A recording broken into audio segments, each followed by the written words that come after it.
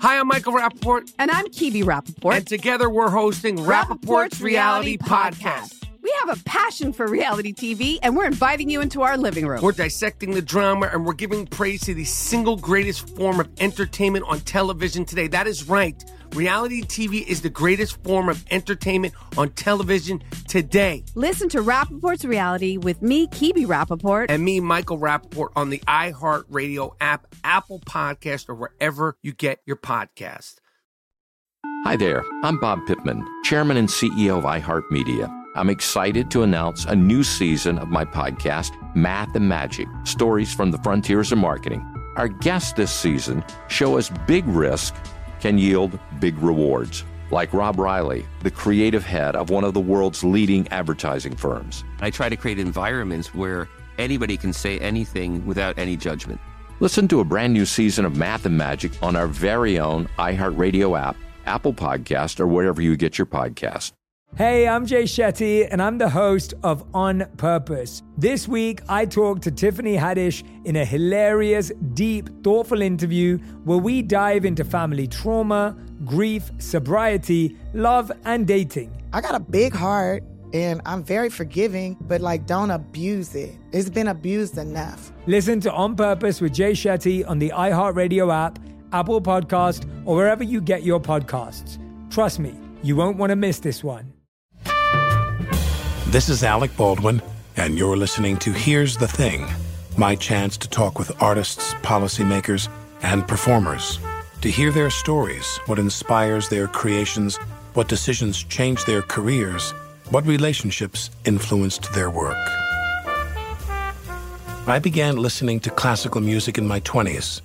Job hunting as an actor in LA meant you'd be in your car 3-4 hours a day. I drive around listening to the local classical stations, sometimes pulling over to call from my car phone to find out the name of the piece, who composed it, who performed it, and who conducted. While I was learning the difference between Mahler and Mendelssohn, my guest today, Esa-Pekka Salonen, a Finnish French horn player also in his 20s, was making his conducting debut with the Philharmonia Orchestra in London.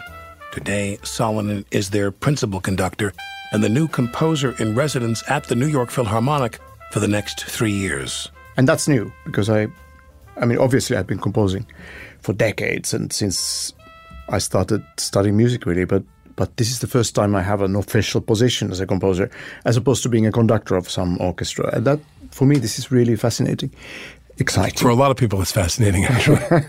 Was composition something that was the goal originally, and conducting was accidental, I'm told, correct? That's true, yeah. I started studying composition quite early in my teens. We started a group of young composers in Finland. I was born and raised in Helsinki, Finland. We had a group of young composers. Magnus Lindberg was one of them. He was actually the first composer in residence with the New York Philharmonic. Kaija Saariaho, another very well-known composer now. So we started this group together, sort of idealistic group of young Turks kind of trying to change the world. And, we thought that new music is good for people, and therefore we took it out to, gas stations, prisons, old people's homes, and so on. And it was one of those missions. And it turned out that the real conductors at the time in Finland were not interested in our stuff. So we felt that one of us has to conduct something, has to be able to do it. So I was kind of voted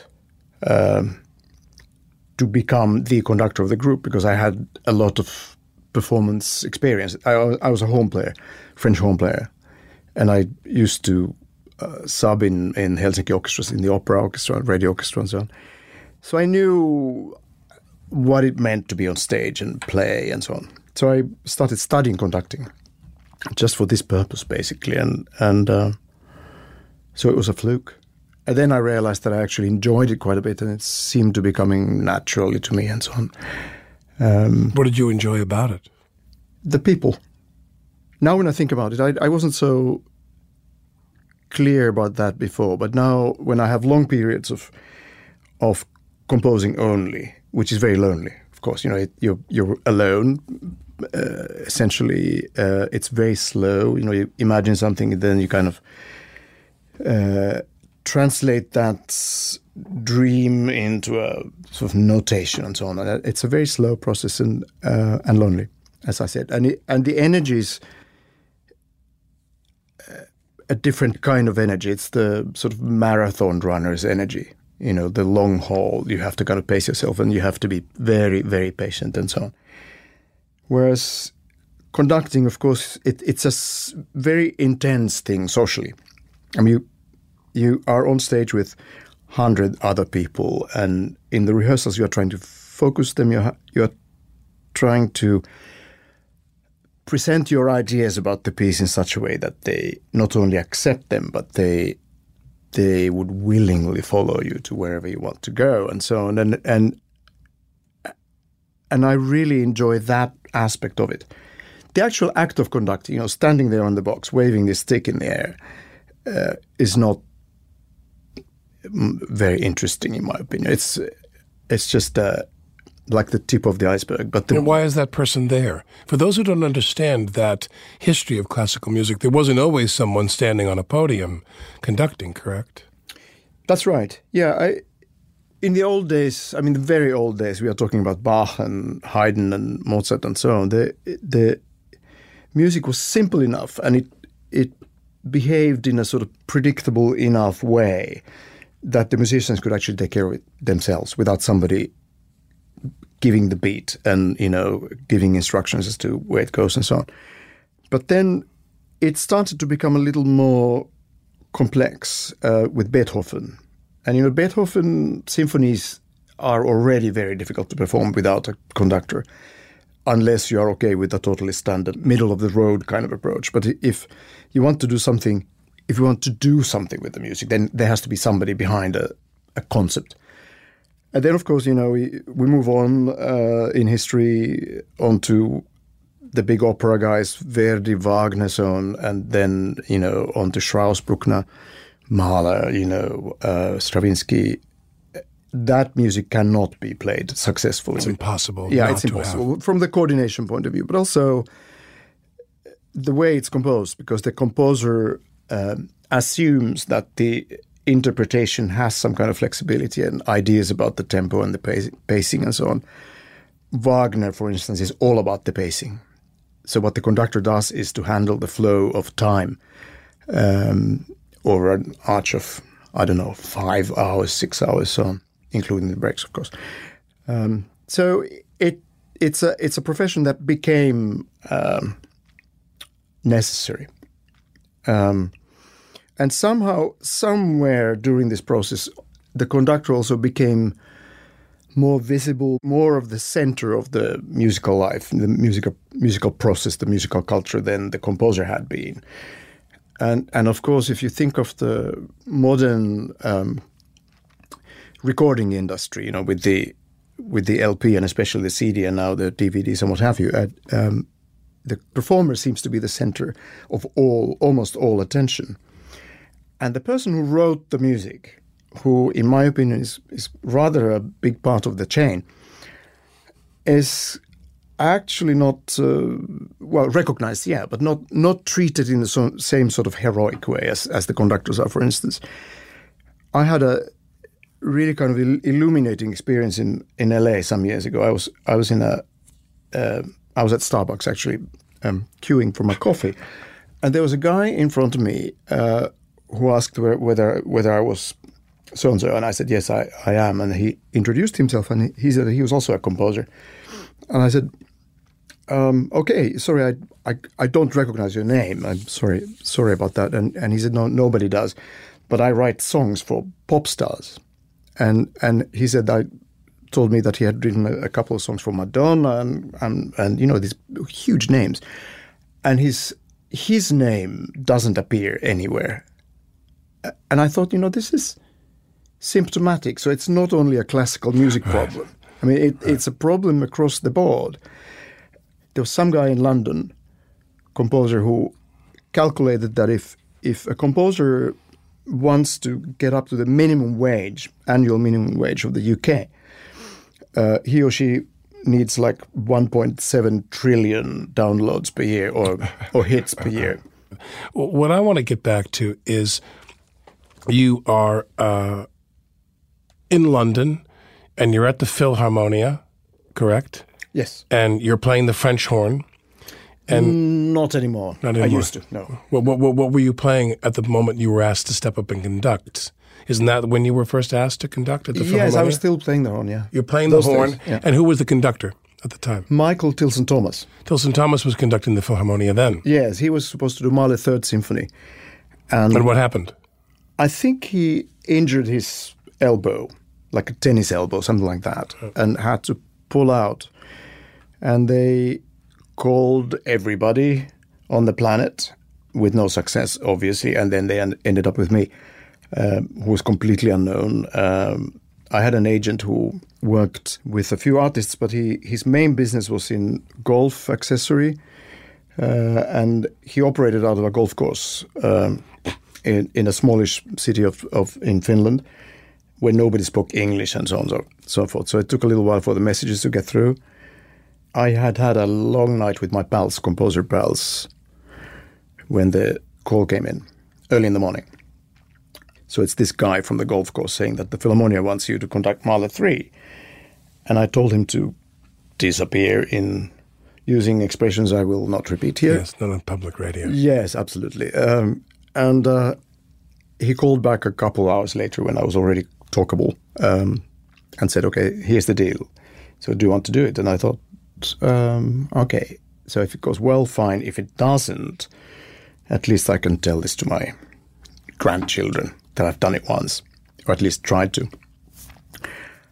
And then I went and did it, and that's how I became a full-time conductor for a while. Your parents were not musicians, correct? No. My father was a businessman, and my mom was mostly home. They loved music, listened to music. They went to concerts occasionally, but they didn't practice music But they listened to recorded music. Yes, my father especially, he loved opera, and he loved Italian opera, so I had a lot of Verdi and Puccini playing when I was growing up. And how did that affect you? I have had a very problematic relationship with Italian opera ever since. This is quite normal, I guess. You know, when your dad is really into something, and then you grow up, you kind of decide not to be into the same thing. I think it's a healthy reaction. So that's not just a Finnish thing. It's no, I think it's a universal thing. It's a global thing.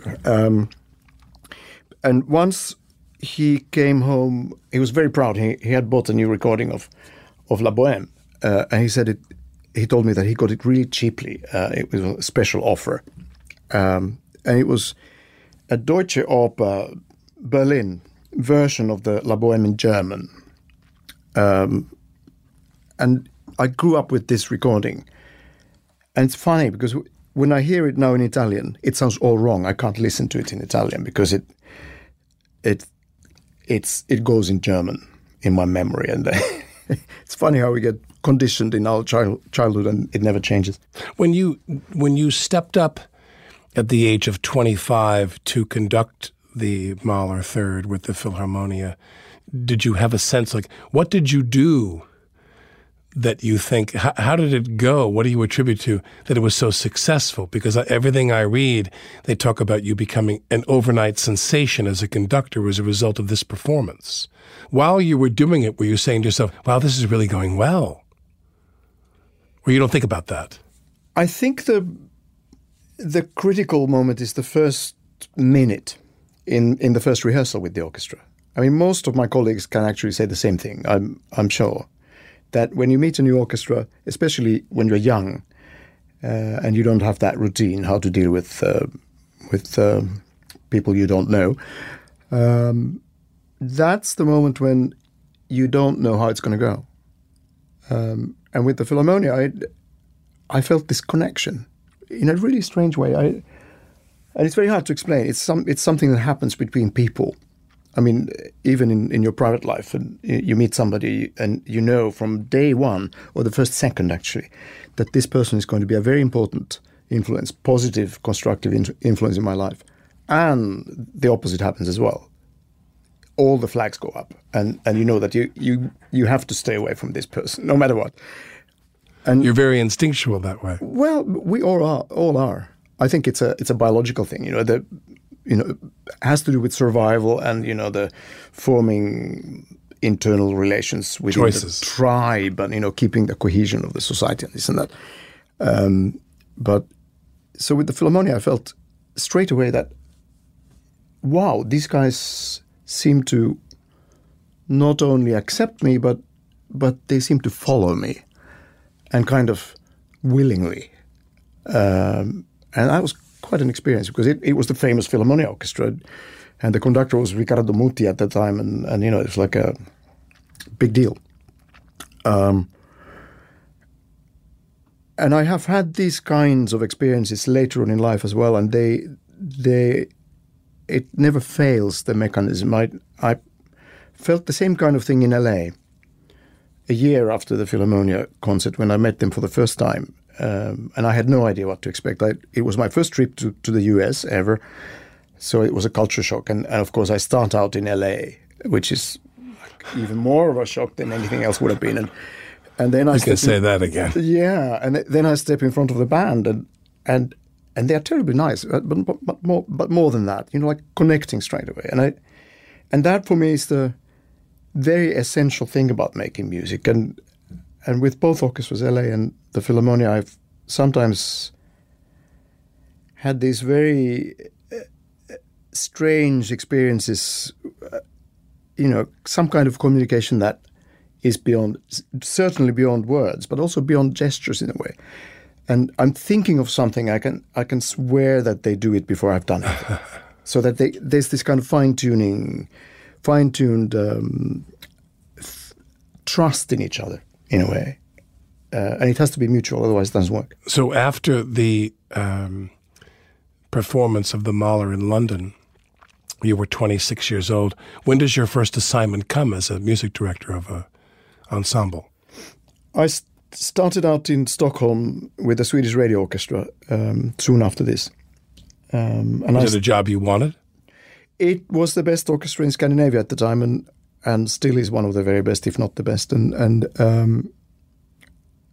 that was perfect for me because I was in a culture that was familiar to me. I spoke the language, and still it was away from home. Was staying in the Scandinavian sphere so a culturally, goal? Did you want to stay there for the time being? It felt like a very good idea because I liked the idea of being in a culture where no particular translation was necessary, and I understood the reactions of people, and they understood reactions of mine or the lack of reactions, and it was a very good orchestra, and they were terribly nice people, and the same kind of thing. That there was a very sort of intuitive understanding. People have a prejudice, I suppose, myself included, that there's a Scandinavian soul, and that they crave music of a certain type or key. Or did they want? Is that not true? Did they want to hear everything? I'm not sure there's a Scandinavian soul. It's a myth in many ways. Technically, if we look out from the Finnish perspective and try to decide who are the ones that are closest to us in, historically, traditionally, temperamentally, in every way, it's the Swedes. And also Finland was part of Sweden for 600 years. So there's a lot of history. But still there's a fundamental difference in how we behave in social life. And the Swedes are very smooth, socially smooth, skillful people. They work very well in groups. They're very successful in everything they do. They are experts at selling their products globally and internationally and so on. And they are very brilliant in many ways. First of all, Finns don't speak much. I mean, using more than the absolute minimum amount of words to get your message across is somehow considered being frivolous or, suspect or something like that. And gregarious. Yeah, some kind of, trying to achieve your goal through flattery or whatever. And, I realized this. I saw this very clearly when after some years in LA, went back to my country house in Finland and went out jogging.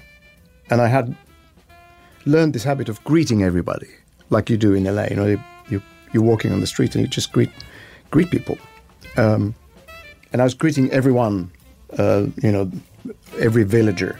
And they looked at me like some kind of space aliens. What has happened to this guy? He was perfectly normal a few years ago. Now he's been in America and now he's like this. So he's neurotic. What is this all about? Salonen is rooted in the United States. 2 of his 3 children were born here. And I'd love to claim Salonen as our very own, but I'd have to get in line. He's an international superstar with 7 honorary doctorates from 4 different countries. Be sure to explore the Here's the Thing archives. You can find my conversation with Alex and Jamie Bernstein, whose father, like Salonen, had a serendipitous debut as a conductor at a major concert hall. So he gets back to Carnegie Hall at, 5 in the morning and passes out. And then, like an hour and a half later, the phone rings, and it's Bruno Zirato of the New York Philharmonic saying, "This is it, kid. You have to go on this afternoon." God. And it was on the radio. It was a national broadcast. Take a listen at here'sthething.org.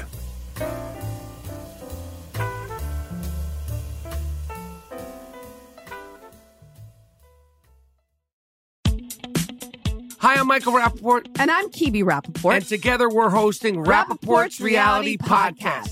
We have a passion for reality TV, and we're inviting you into our living room. We're talking tea, we're dissecting the drama, and we're giving praise to the single greatest form of entertainment on television today. That is right. Reality TV is the greatest form of entertainment on television today. Here are some examples of what you'll hear from us on Rappaport's Reality Podcast. This is where we discuss all things reality TV, all things popular culture. And a little bit of Rappaport's reality, the reality of us. We're figuring out. And if we had been recording these last 4 or 5 days, it would have been, the podcast juicy. Would have taken a left turn.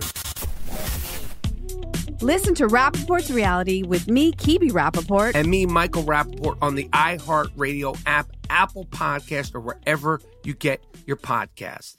Hey, I'm Jay Shetty, and I'm the host of On Purpose. On Purpose's mission is to create impactful conversations to help you become happier, healthier, and more healed. This week, I talked to Tiffany Haddish in a hilarious, deep, thoughtful interview where we dive into family trauma, grief, sobriety, love, and dating. You'll be laughing, crying, and have so many impactful takeaways after this interview. I had this, homie lover friend for a long time. He's very disrespectful to me, very kind of messed up to me. But in my mind, we could get married. We had the most beautiful babies. He handsome. I'm pretty.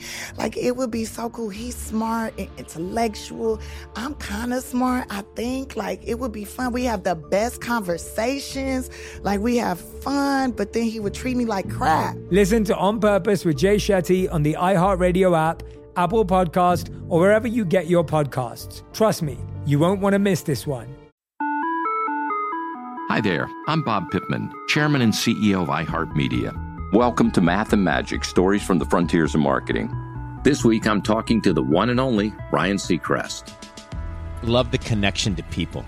I think at the core, what I get excited about, what gets me up in the morning, is connecting with people in an unscripted, unvarnished way. Is getting to say something to them, hear back from them, know that I'm part of the routine, and I look forward to getting on the air. I look forward to it. In these exciting times, we're looking to the math, the strategy and analytics, and the magic, the creative spark, more than ever. Listen to Math and Magic on our very own iHeartRadio app, Apple Podcast, or wherever you get your podcast.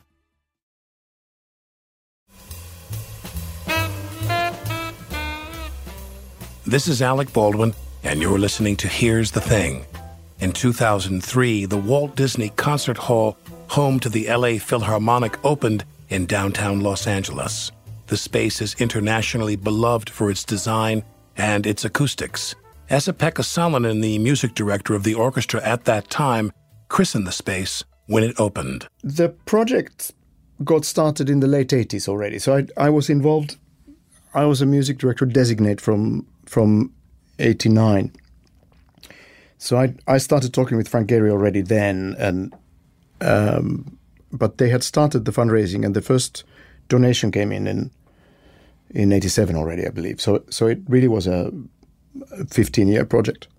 And then we started developing the idea, and it came to a halt a couple of times. For financial reasons. Financial and political, and Gehry's conception. It was not so much about that, but it was just things that happened, like the riots in 92 in LA. And, somehow... Rodney King. Yeah, when you realized that the society was kind of falling apart and everybody realized that there were these huge tensions and that the kind of peace and rule of law was just a very sort of thin layer on top of it all. So I think everybody felt that there are huge problems that need to be addressed. And at that point, to even speak about building a new concert hall in downtown LA felt like the wrong thing to do. Right. And I think a new police station, maybe, but yeah, or rather some more constructive ideas as to how to alleviate the situation, how to make things better, and so on. But then things moved on. Luckily, later in the 90s, and I think the turning point was in 1996 when the Philharmonic did a month-long residence in Paris, and lots of people came to hear their own orchestra playing in a great concert hall in Paris, the Châtelet, and then I think that was the thing that changed the whole thing. That all of a sudden people realized that a musical experience is really a sum of its parts, and one very important thing is the space where the orchestra plays. And if it doesn't sound good, there's little hope. What was it like to live so many years in Los Angeles, coming from where you came from, and just culturally? I loved it. I think it's a really great place to live, and it takes a little while to get used to it, to be honest. It's a lousy place to visit, because in 2 weeks, you're only confused, and you don't get it. But it really does grow on you, and also for me as an artist and as a person, it was really incredibly helpful to be away from the sort of European canon, the sort of arrogant European intellectual canon that, in the music world. And of course, when I started out in LA, I had some kind of residue from this European thing that, okay, I'm here to bring some kind of culture to elevate you. This culture as medicine kind of thing, which is vile. Thank God I'm here. Yes, aren't you lucky? And it was an interesting process because I was talking about things, the way we used to in Europe those days, and with this kind of all kinds of intellectual constructs, and the historic necessity of atonal music and this and that. And people were very nice. They said, "Oh yeah, great, interesting, but how does it sound?" Or asking these questions that are the obvious questions that everybody should ask, but we weren't for some reason asking. So that sounds great, but what does it do to me? How will I feel? What is the actual effect and impact of what you're doing on me? And I couldn't quite answer to those questions, and this started a big process where I kind of rethought my values, my life, and my artistic output. While you're in Los Angeles? Yeah, while I was there. Can you describe that process? It's hard to describe it in words, but what happened, composition-wise, was that I had come to a drought. For a few years, I hadn't written anything, and I was blaming the conducting schedule. I was conducting around the world, and I was learning all that repertoire. All of a sudden, I was doing all the Beethoven symphonies and the Brahms and the Bruckner and God knows what. So I spent lots of hours in front of the score, buried. but it was not only about the lack of time. It was more like a crisis. I didn't know what to write and how to write, and I had this like a dichotomy that the music I loved playing and performing was not like the music I wrote. I loved playing the big lush stuff by Richard Strauss and Mahler and Bruckner and Stravinsky and Sibelius and all that. I loved that resonant sound of a symphony orchestra and the fact that when 100 people play full throttle, it's more thrilling than almost anything else in the world to witness that energy coming at you. It's more thrilling than anything in the world. Not almost anything. Anything. Yeah, I agree. Thank you. I'm with you on that. Thank you. And the music I was writing at the time was not like that. It was because I was still in the sort of European modernist kind of box, straitjacket rather, where so many things were forbidden. And it sounds utterly ridiculous. I'm here telling you what was forbidden because there was no particular body that was doing the forbidding, but it was just like it was considered to be wrong to write a melody. It was considered to be wrong to use pulse. It was considered to be absolutely wrong to do something that sounds like a modulation, i.e. moving from one key to another. And you didn't have anything like that? No. So finally I get to a point in LA with the sort of newly found freedom. I think that's the thing about Southern California, the freedom, the sort of openness of the culture, the curiosity. Many colleagues I've been talking to, composers and other artists, people like Peter Sellers and Bill Viola, John Adams, they all say the same thing, that coming to Southern California, or California rather, was essential for them to become the artist they wanted to be, or had the potential to be. When the time comes to create the schedule for a given season, what factors go into that beyond availability of artists or whatever? Is it all you? Do you sit down and people just take dictation? You say, I want to play this and this and this and this, or are there board influences? It's a very complex process, actually, because I think it would be irresponsible for the music director to dictate every program according to his or her tastes. Because at the end of the day, this is a public institution. We are serving the public, and a symphony orchestra has to be and is a constructive force in the community, and therefore it has to cater to more than one taste, and it has to find the balance between leading and satisfying the needs. But also you kind of gauge the reactions after every concert. And, I did, in my years in LA, I did about 1,000 concerts with them. So I learned to read the reaction quite well, I think. And I think that towards the end, especially the audience was quite proud of the fact that they are the cool audience. They can take all this stuff. They are comfortable with new music. They are comfortable with less known works, but also they love their Tchaikovsky. They love their Verdi Requiem, and there's absolutely nothing wrong with that. When seats open up inside the ensemble itself, describe that process of how those seats are filled. Is it a committee, typically, of the orchestra itself? Well, do you have an input into that? Every orchestra has a slightly different process. What was it like in Los Angeles? But first of all, they announced the opening in publications, the musical publications and on the internet and so on, and they get applications. And these days, a major U.S. orchestra gets at least 150 applications for one position. If the positions are like principal player or something like that, they might get 300 or 500. Insane numbers in any case.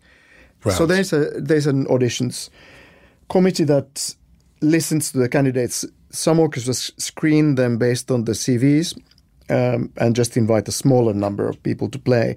Some orchestras listen to everybody. But in any event, the elected committee, sits there and listens to everybody who play behind the screen, so there are no extra musical issues at play. And then for the final round, usually the music director joins them for the final round.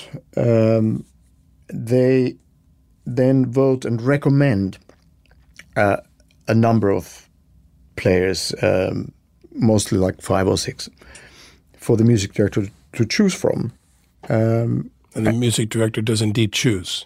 Yes, but this is also something where I think it makes a lot of sense to trust the instincts of the players, the colleagues, because they are the ones who actually sit next to this. But if they hand you 5 finalists, how do you know which one they favor? Well, they've told you? There's a discussion. And then quite often I used to invite a couple of people to play with the orchestra for X number of weeks to see how they fit in. Sure. And sometimes, people are too individual, or people are just not tuned into collaborating and so on. So, and there's no way to discover this until you've seen it. During the time you were in Los Angeles, how, if at all, was there any frequency in which people tried to co-opt you, especially with your success as a composer, into creating film score? I had a couple of discussions with a couple of people, directors, but it never materialized. And I know... Were you open to the idea? Yes. I find it fascinating, especially when I hear a great film score by a great film composer. It really is... it's an art form. It really is an art form. But then when I talk to my friends in the film business and they tell me about the schedules, like I think James Newton Howard took over the King Kong project 4 weeks before the film was supposed to be finished, and he wrote more than 2 hours of music in 3.5 weeks. And I said, well, did you sleep? He said, no. Yeah, it's not ideal. And that's a skill. I mean, to be able to do that and deliver like highest quality film music, it's a skill, and I'm not sure I have it. Many conductors, many people in the classical repertoire, some of them a bit older now, have tried their hand to varying degrees as composers and had some success. Some pieces they've done are performed and are admired. Why do you think some of your colleagues don't get the traction with their work that you have had?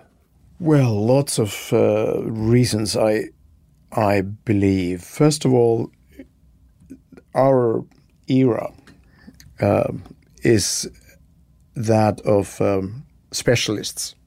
Everything is getting more and more specific. Everyone gets a smaller and smaller segment of the full process, and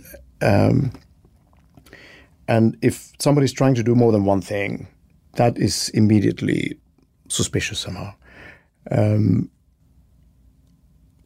If you think of, say, chocolate. When I was a kid, I went to a supermarket and bought a chocolate bar. Now, I would go to a specialist chocolatier. I was going to say a chocolatier. And I would choose between beans from Guatemala or beans from and the jalapeno Ghana. chocolate. And there would be like 64% beans as opposed to sugar or whatever. And everything is just becoming more and more specific. Yes. So I think the same process happens in culture as well. The idea of covering a bigger segment of the entire process is not popular for some reason. I don't know why. This happens with builders, like people in construction work. People specialize in smaller and smaller parts of the building process, and then you have to have like 8 specialists to do your house instead of having 1 or 2 guys in the past who would do everything. And I think it has to do with that. The other thing is more sort of mundane. I think in order to be a composer, you have to compose, i.e. you have to set aside the time. And in my case, I made the decision that I conduct only 6 months a year or less, and the rest is for composing. It's something you worked at. I mean, this needs planning, and of course, and inspiration, and you have to have management. You have to have people who support you in this, and of course, to be totally. Do you need isolation? Yeah, you need to be in one place, and also, conducting is more lucrative from certainly from the financial point of view, but also, you get this service. You fly first class and you stay in nice hotels. You're a star. You're a star, and people clap when you come in. I mean, they clap when you come in. Well, by definition, they clap, and mostly they clap after the show also. So it's okay. Composer is just sitting there, and long days, and quite often nothing happens. It's a different life. It's a different life. I had an experience many years ago. I was in Paris, invited to. The French radio did a festival of young European composers' work, and they played a piece of mine, and I went to hear the concert. I couldn't go to the rehearsals, and they had booked a perfectly fine little hotel close to the radio, French radio, and I'm checking in with my wife, and I get really sort of annoyed. I said, look at this piece of, how can they expect anybody to stay in a place like this? And she looks at me and says, shut up. You are here as a composer.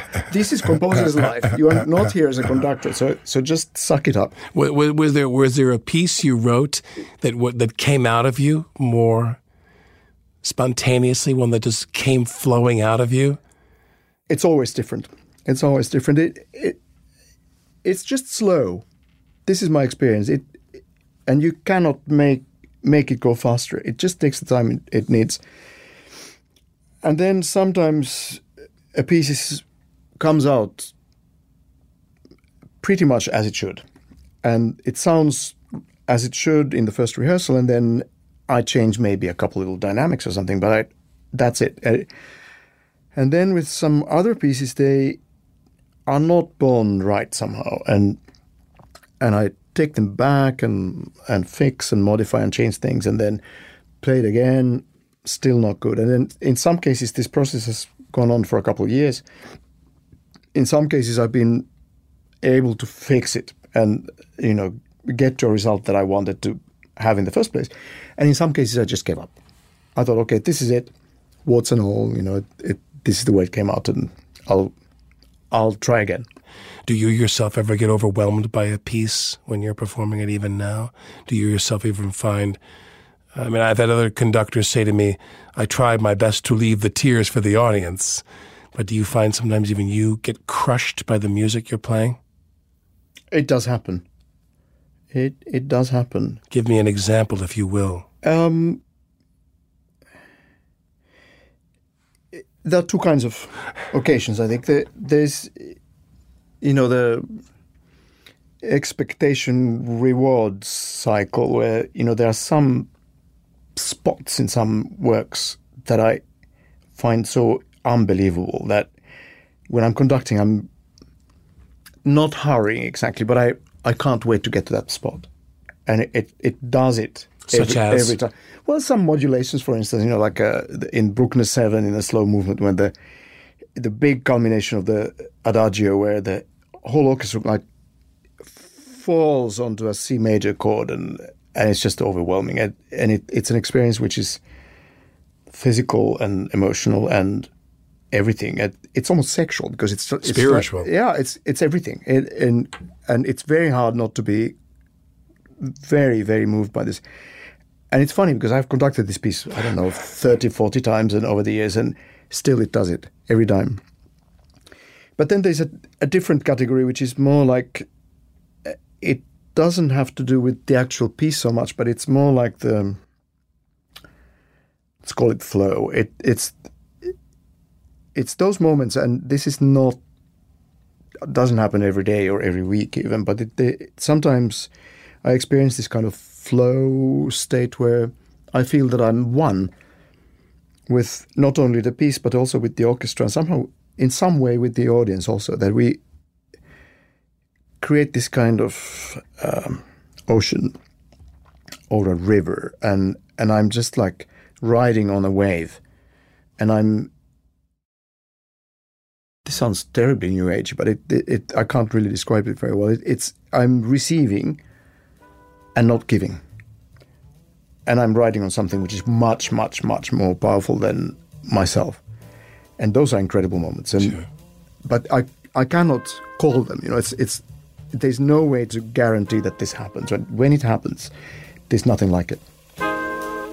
Esa-Pekka Salonen, the rare combination of conductor and composer.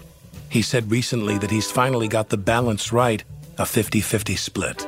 To see Salonen at work, check out the orchestra app he created for the iPad. This is Alec Baldwin, and you're listening to Here's the Thing.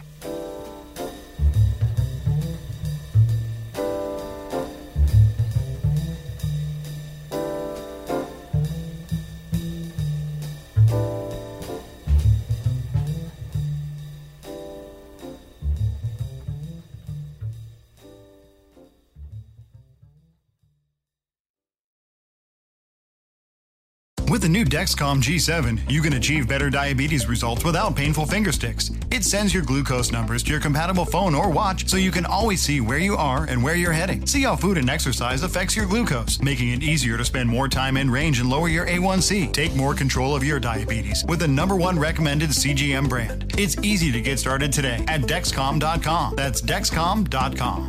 Dexcom data on file 2023. If your glucose alerts and readings from the G7 do not match symptoms or expectations, use a blood glucose meter to make diabetes treatment decisions. For a list of compatible devices, visit Dexcom.com/compatibility. Hi, I'm Michael Rappaport. And I'm Kibi Rappaport. And together we're hosting Rappaport's Reality Podcast. We have a passion for reality TV, and we're inviting you into our living room. We're dissecting the drama, and we're giving praise to the single greatest form of entertainment on television today. That is right. Reality TV is the greatest form of entertainment on television today. Listen to Rappaport's Reality with me, Kibi Rappaport. And me, Michael Rappaport, on the iHeartRadio app, Apple Podcast, or wherever you get your podcast. Hi there, I'm Bob Pittman, Chairman and CEO of iHeartMedia. I'm excited to announce a new season of my podcast, Math and Magic, Stories from the Frontiers of Marketing. Our guests this season show us big risk can yield big rewards, like Rob Riley, the creative head of one of the world's leading advertising firms. I try to create environments where anybody can say anything without any judgment. Listen to a brand new season of Math and Magic on our very own iHeartRadio app, Apple Podcast, or wherever you get your podcast.